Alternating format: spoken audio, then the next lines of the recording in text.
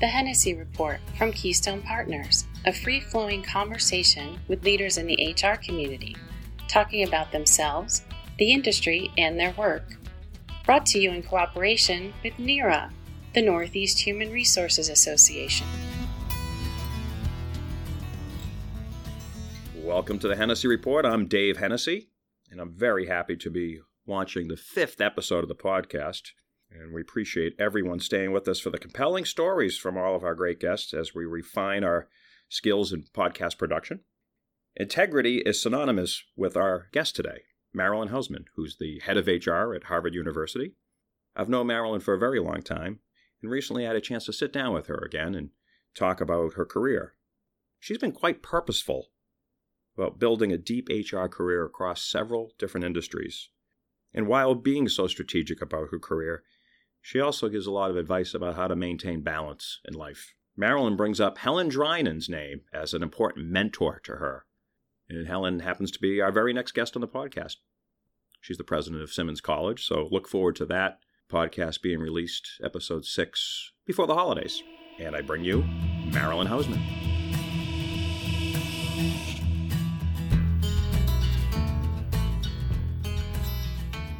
Well, hello, Marilyn. It's great to be here at Harvard University.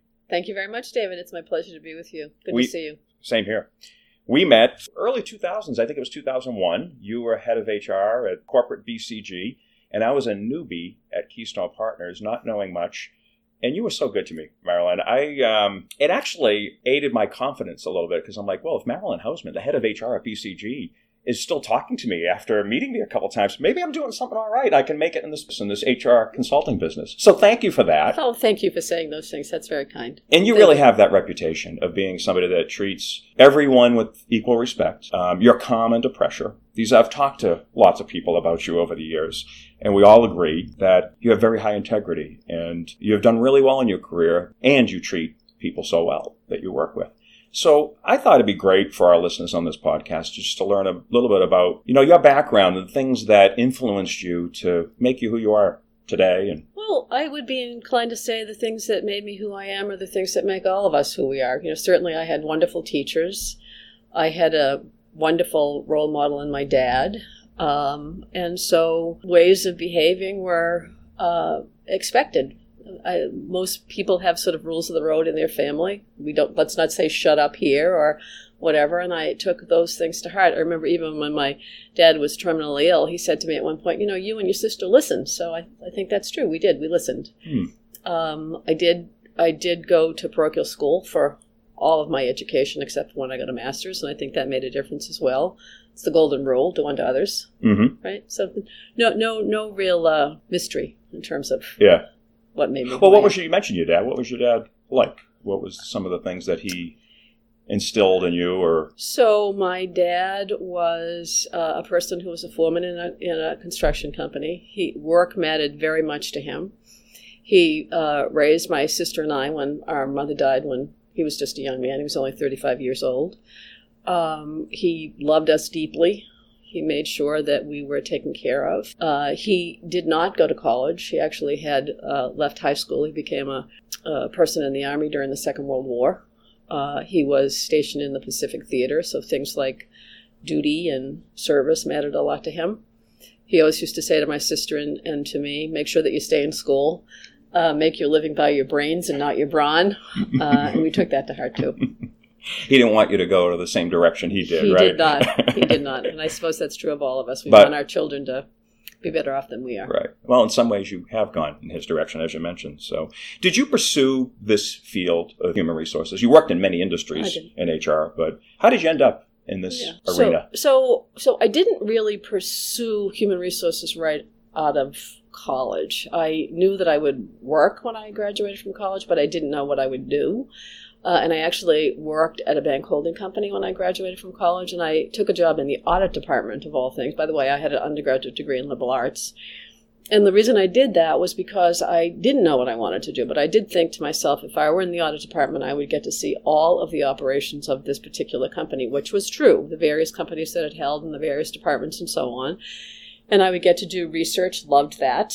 I would get to do analysis, loved that. I would get to report writing, loved that. Remember, I was a liberal arts person. Mm-hmm. And I also liked influencing managers when I did reports and so on. I didn't like, in those days, the ticking and tying. There was green analysis. The detail... Yeah, the green analysis pads and, paper and, counting collateral and all that sort of business. And there was a person in the Human Resources Department. It was a small company. I think we had 700 people who had a job. I don't know if this has ever happened to you. Had a job that I thought, that looks like a great job. Some sort of a job that I was interested in. And when she left that job, I applied for it and got it. And that was the beginning of my human resources career. Over the years, I had a chance to leave human resources, to do other jobs, either in the line or in marketing and so forth. And each time I declined doing that. A little on the theory that when you're in the line at the bank, don't change lines. And so I didn't. And, truthfully, I've never looked back. And again, as I said, I made affirmative decisions to make a career of human resources. Yeah, and what was it early on? You said you looked at her job and you said, I'm interested in taking that job. When she left, what was it about that job? Yeah, so at one point in my life when I was thinking about what I wanted to do, I actually thought that I might want to be a therapist, again, in terms of, serving people, helping people and so on. But as I thought about it, didn't have anything real about it. At the end of the day, I wasn't producing something. And I thought human resources was a sort of a marriage of something that was kind of invisible, the helping piece or, influencing piece, but also visible. That in other words, people were working and they had a job and I had made sure that they were paid appropriately and that they were treated appropriately and developed, et cetera. And so to me, it was sort of a perfect marriage between, again, I'll just use the word the visible and the invisible, or the theoretical and the concrete. Right, to get results, tangible results. Exactly. Excellent. Yeah, so that you know that you, at the end of the day, that you were there, right? See some evidence of that. Right. And you worked in different industries. I did. Soon after that, you must have joined Prime Computer, which was a very hot company when you were there. It was, I remember hearing all about that. And you worked in different industries. Are there commonalities with all the different industries you've worked in? You're at higher ed, obviously. You're at higher ed right now. You worked in strategic consulting, financial services at Thompson. And so maybe a little bit about what you saw in those different arenas. Yeah.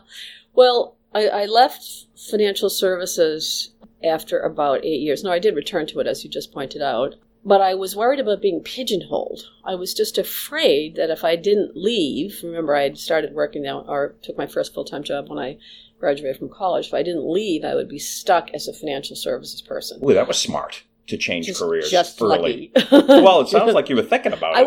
I was thinking about it, but I was... Because I don't think, at that point, people would stay with careers for a long time, right? Yeah. So that was smart of you to... early in your career say, okay, I want different experiences. I did. I wanted different experiences. And I had the theory then, I have the theory now, that human resources is like, I don't know, being a finance person, a CFO, whatever. We can do this kind of work in various industries. People are people. So that's, at the end of the day, the stories might change a little bit. The context might change a little bit, but the issues are very similar. And, I think part of the job of a human resources person is to keep your eyes open and discern what is wanted and needed in the particular industry or the particular organization that you work in. But it's not like going from, I don't know, being a tax specialist to a marketing person, right? Right. It's like being in finance could be like being a financer in a lot of different industries. Exactly. Right. Yeah. HR, exactly. similar. Same idea. Differences you've seen in the different industries? Let's see. Yes. So I was thinking about this the other day. When I was first trained in human resources, it was as I said, a small company. It wasn't wealthy. We had to be cautious about how we were spending money. And so we did a lot of work ourselves. And let me give you a small example. If we were going to be recruiting for a particular position, we did our very best to actually recruit. Go out, look for people, call people, cold call, all that sort of business. We weren't going to spend money on an agency unless we had to, let's say. And then when I went to an investment firm, time was money. And so because it was wealthy, it was fine. So what mattered is getting the job filled immediately. So sort of the tempo and the sort of the constraints of the organizations have varied. So there's been rich ones, there've been poor ones, Right. there've been ones that speed matters, there's been ones that say, be thoughtful about this. Mm-hmm. So that's an example of. Yeah. So, and then, of course, the other thing I would say is that the businesses were all different. Right. So certainly some commonality, but not entirely between, let's say, banking and investment. Again, the content associated with the work itself was similar across all those places I worked. And you've worked in very male-dominated industries, right? Maybe till recently. I don't know if you'd count Harvard that way. I don't think so. But what about that? And how were you successful in those male-dominated industries? What were the challenges, and how did you overcome them? So, when I think about it, so I've had a number of people who were men as my bosses. So one of my first human resources boss was a man. So I certainly worked with and for men. It wasn't unusual for me to be one or two of the females in a senior role, although fairness dictates I'm in the human resources role where there are a lot of us who are in human resources. Honestly, that's true. It's probably 70, 80%. Something right. like that. Mm. So, I'd like to tell you that I really thought that it was, a big challenge to be working with men. I didn't. I thought that was sort of the way of the world, or the lay of the land. And so my job and everybody else's job is to figure out how do you make it work in this environment with these particular colleagues, right?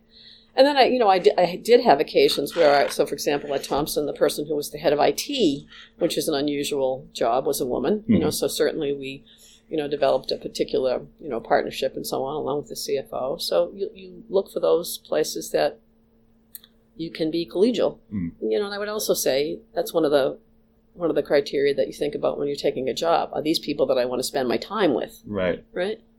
How did you get to the highest levels of HR? Because, working in smaller companies, taking over the HR department is a little different than when you're head of HR at BCG or Thompson. So how did you get to the top of this function? Yeah, it's interesting. Not easy. I would say that's true.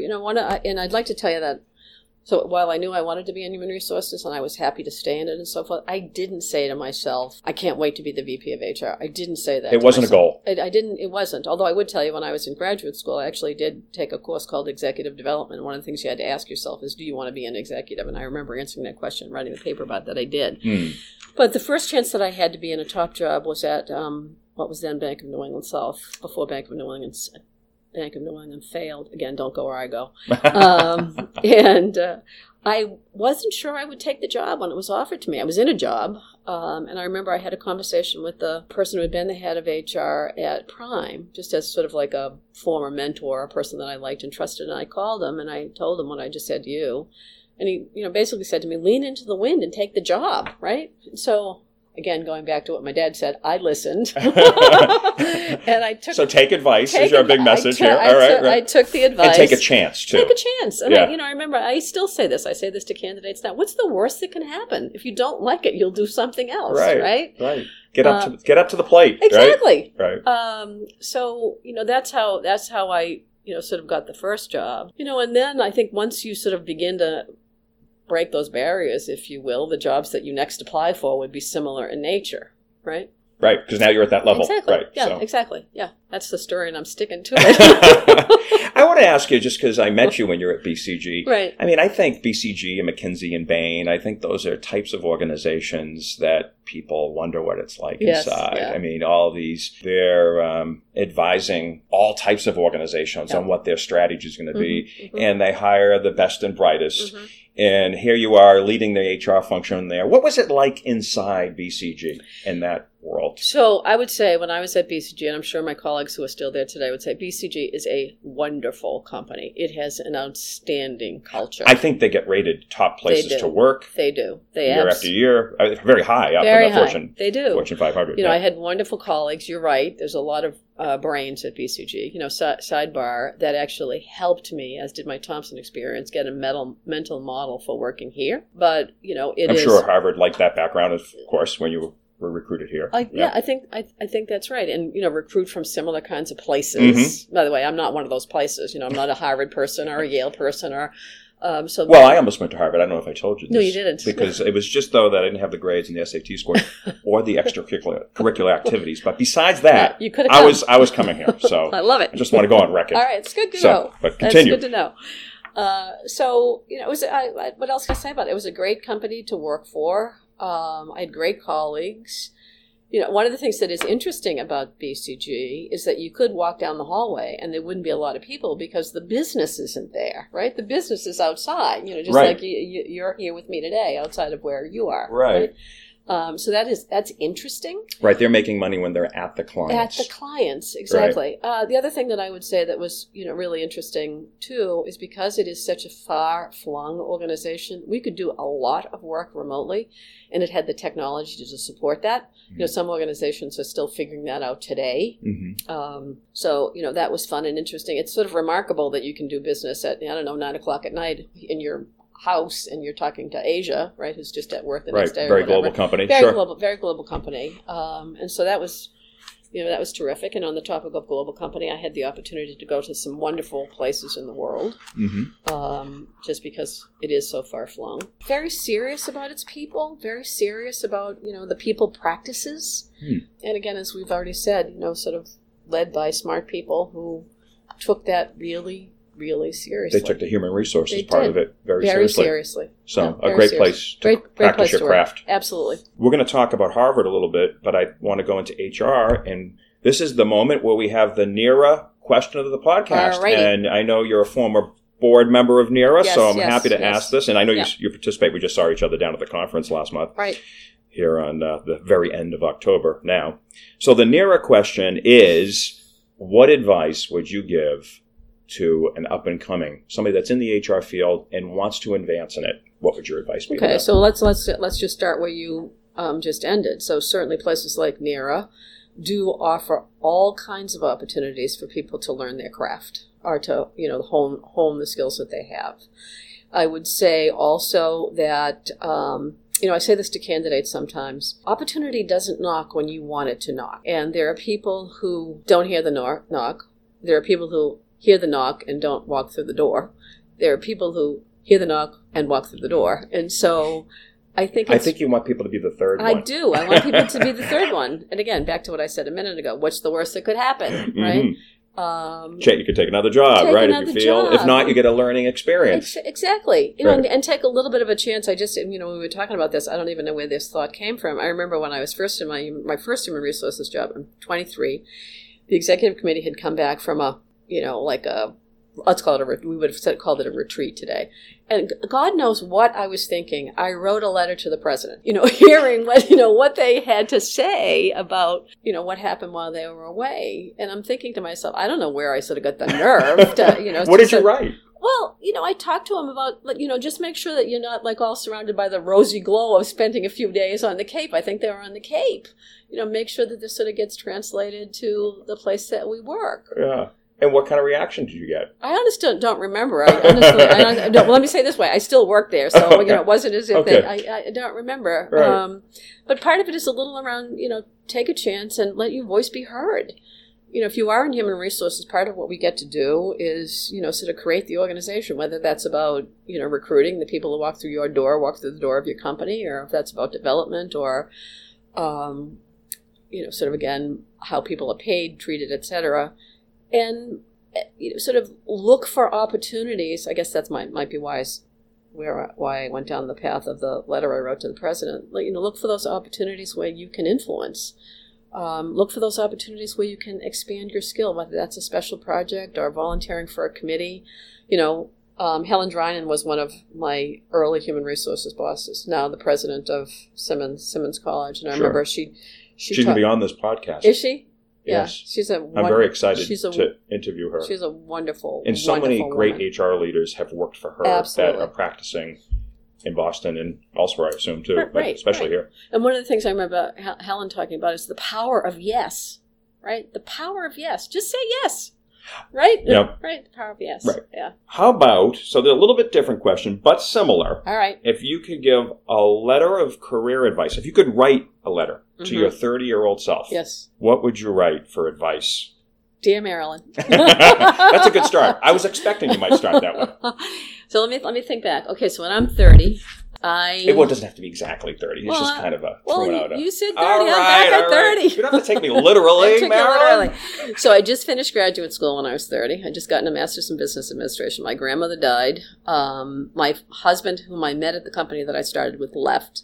So you see the moment I had. He left you or left the company? He left the company. I know. I was just joking. He left the company. And so it was a moment where I could do something else. And I actually did. I got another job then. And in that moment of, sort of all those transitions, I got another job. And I took a job which was in organizational planning and development because it was project-based. And the projects had a beginning, middle, and an end because I was thinking at some point I'm going to have a child. And I liked the idea of beginning, middle, and an end, right? So I would say to myself kind of something along the line of, one day at a time. You don't have to get it all in. You actually will be able to find a way to have a whole life, to be a parent and a professional and a wife and a homeowner and, a person who was in your community and so on. And I would tell myself not to be so anxious about that. Because for sure, I really felt, I want to say the pressure, how you feel that in your stomach, if you will. It all works out. Right. So to be kind to yourself, something around that. Good advice to yourself. Yeah, damn right. And others. Maybe we'll shift to Harvard now. Okay. Since we're here. Yep. So, practice in HR at Harvard. How's it different than in the corporate world? Because this is different. This is not-for-profit. You got a lot of brain power here. Yep. How's it different here? Well, let me tell you how it's the same. So I mentioned a minute ago that my BCG experience and also my Thompson experience gave me a mental model of working here. And let me say what I meant.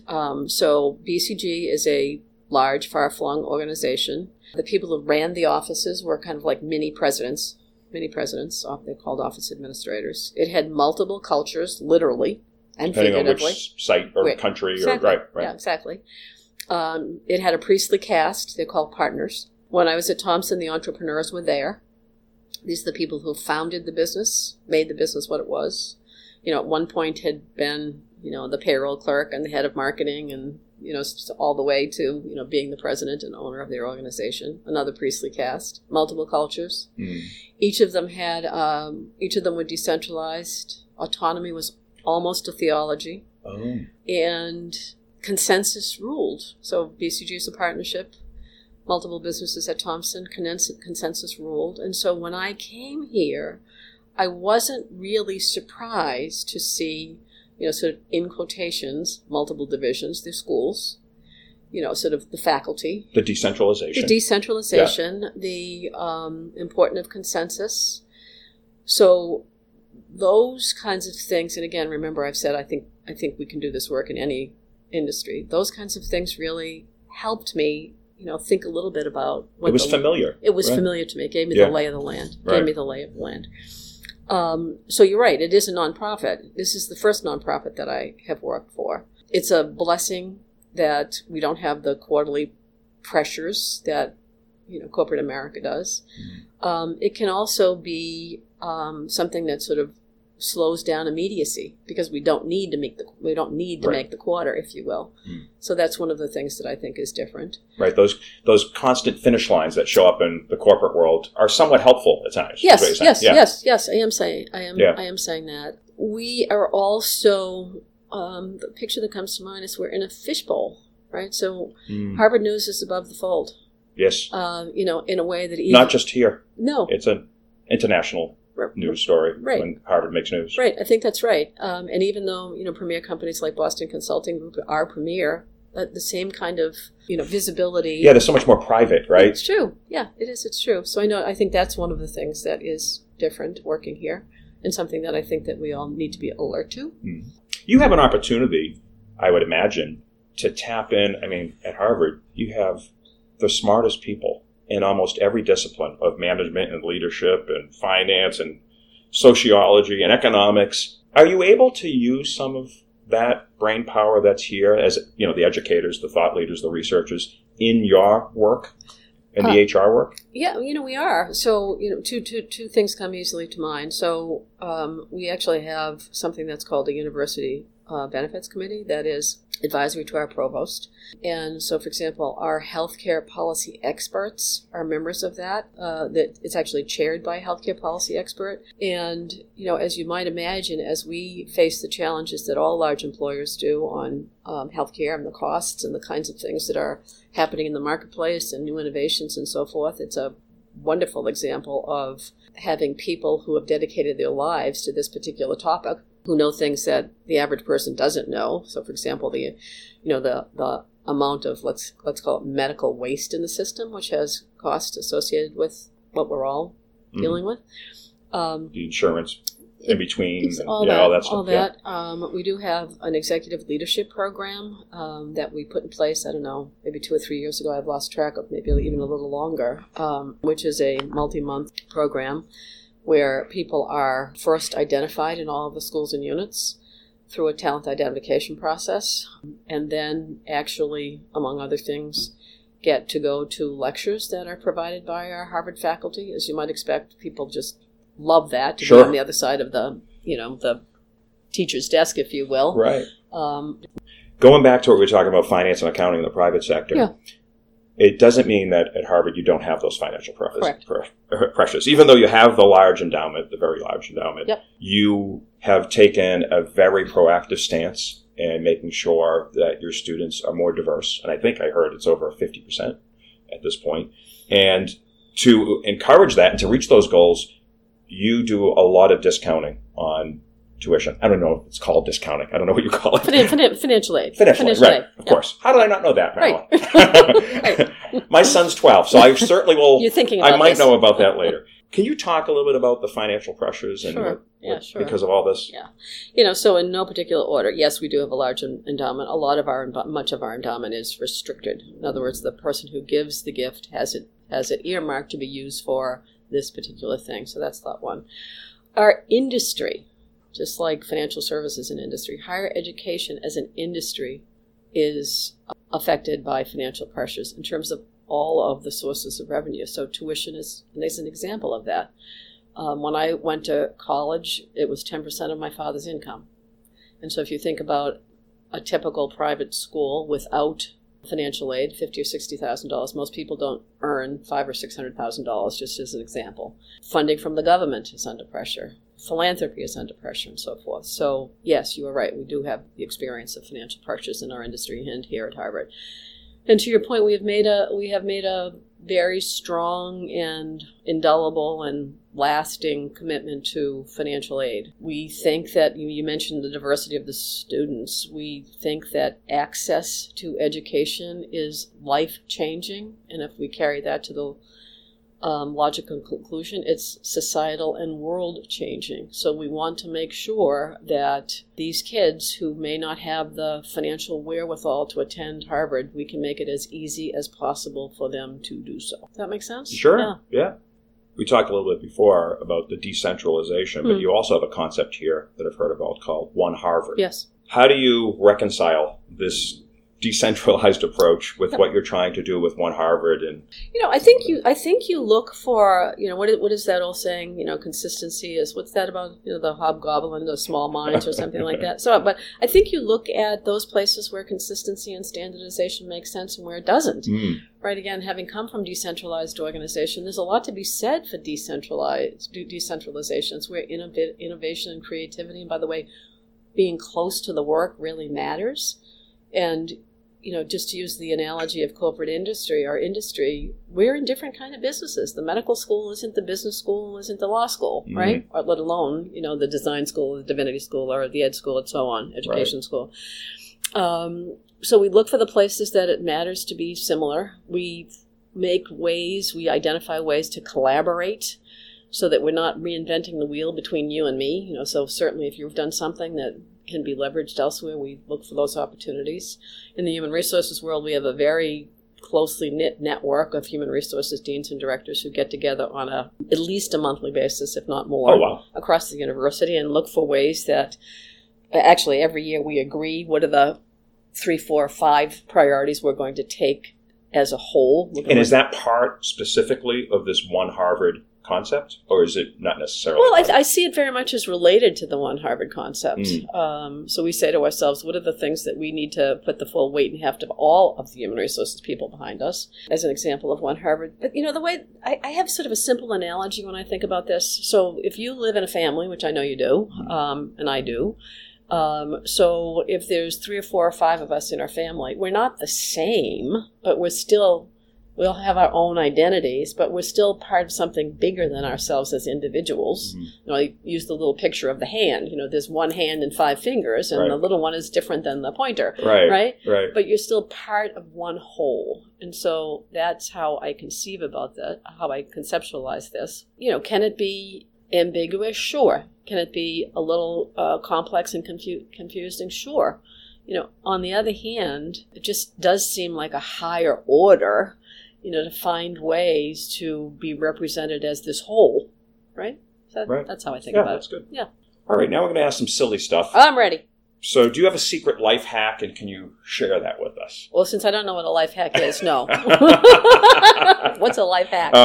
Like a little trick that gets you through and makes life more efficient or easier or more enjoyable. Is there any little tricks that you do to help get through? Well, so I've dedicated a lot of my time and energy and my identity to work, and I really do believe that. And, sometimes I think it might be actually to excess, in terms of how important work has been in my career. But there is a little part of me in the back of my mind that reminds me it's not exhaustive of who I am or what my life is, right? That I have a family, I have people who love me, I have friends, I have a church, I have a community, I have lots of things that are little oases that I, can go to. So that, that's something that comes to mind. I would also say early in my career, reluctantly, I might add, I looked for those places that could help me, whether that was somebody who could help take care of the children or somebody who could clean the house if I couldn't. And so to the extent that I could find some sort of a support, by the way, let me assure you, I couldn't afford that at the time, but it was cheaper than a psychiatrist or a divorce. So, that's something that comes to mind too. So you made some sacrifices to hold it all together. Right. Yeah. That's good. Yeah. Maybe this is part of the same question, but what gives you energy? Other people. I'm an extrovert. Debate. Ideas. Brainstorming. Being in a group of people and doing our very best work, trying really hard to solve a problem and do our very best work. Those are the kinds of things in work that give me energy. And favorite movie? Well, it's interesting. I'm one of those people that, so certainly I have seen a lot of movies, but they don't stay in my head. So I can't name. I'm more of a book person. Oh, okay. We'll switch to book then. All right, What's your favorite switch book? So or one of your favorite books. One of my. We don't have to. Yes, we won't hold you to it. We won't hold me to it. Okay, that's good. So I am, having been, as I said, a liberal arts major, I tend towards novels. Mm-hmm. I tend towards historical novels. If I tried to do a little more subset, even associated with that, of late I've been reading historical novels associated with artists. I just finished one called The Last Painting of Sarah de Vos. So apparently in the 1600s there were a couple of women who were, this is historically true, who were admitted to the Guild of St. Luke, which you needed to be in the Netherlands to be acknowledged as an artist. So that was an interesting story. Way ahead of their time. I imagine it was not common for women to be not common. And admitted. And you're not surprised to hear that for some of these women, for centuries, their work was attributed to a man. Yes. Or in some cases their father, who might have also been a painter. Yesterday I bought, this isn't a... Oh, would you recommend that book, by the way? I would recommend that book. I would recommend that book. Right. Yesterday, it's not a novel, but along a similar line, there's a biography about Leonardo da Vinci. So I bought that too. So art, and then novels, art, history. Yep. Interesting. Yep. And sometimes I have an author, because along with, by the way, the last thing I needed is another book, but I bought 2 yesterday, the Da Vinci one, and then the latest book by Alice, I think it's the latest, by Alice Hoffman. She's the person who wrote The Dove Keepers a long time ago, so I like her. I think this is called The Rules of Magic. Great. Yeah. I'm a reader. Yes, it sounds like it. Sounds like a voracious reader. Well, thank you so much, Marilyn, for being on the podcast. This has been really fun. My pleasure. Thank you very much, David. Thank you for listening to the Hennessy Report from Keystone Partners. Be sure to subscribe to listen to all of our conversations with leaders in HR. Go to KeystonePartners.com and click on the podcast button.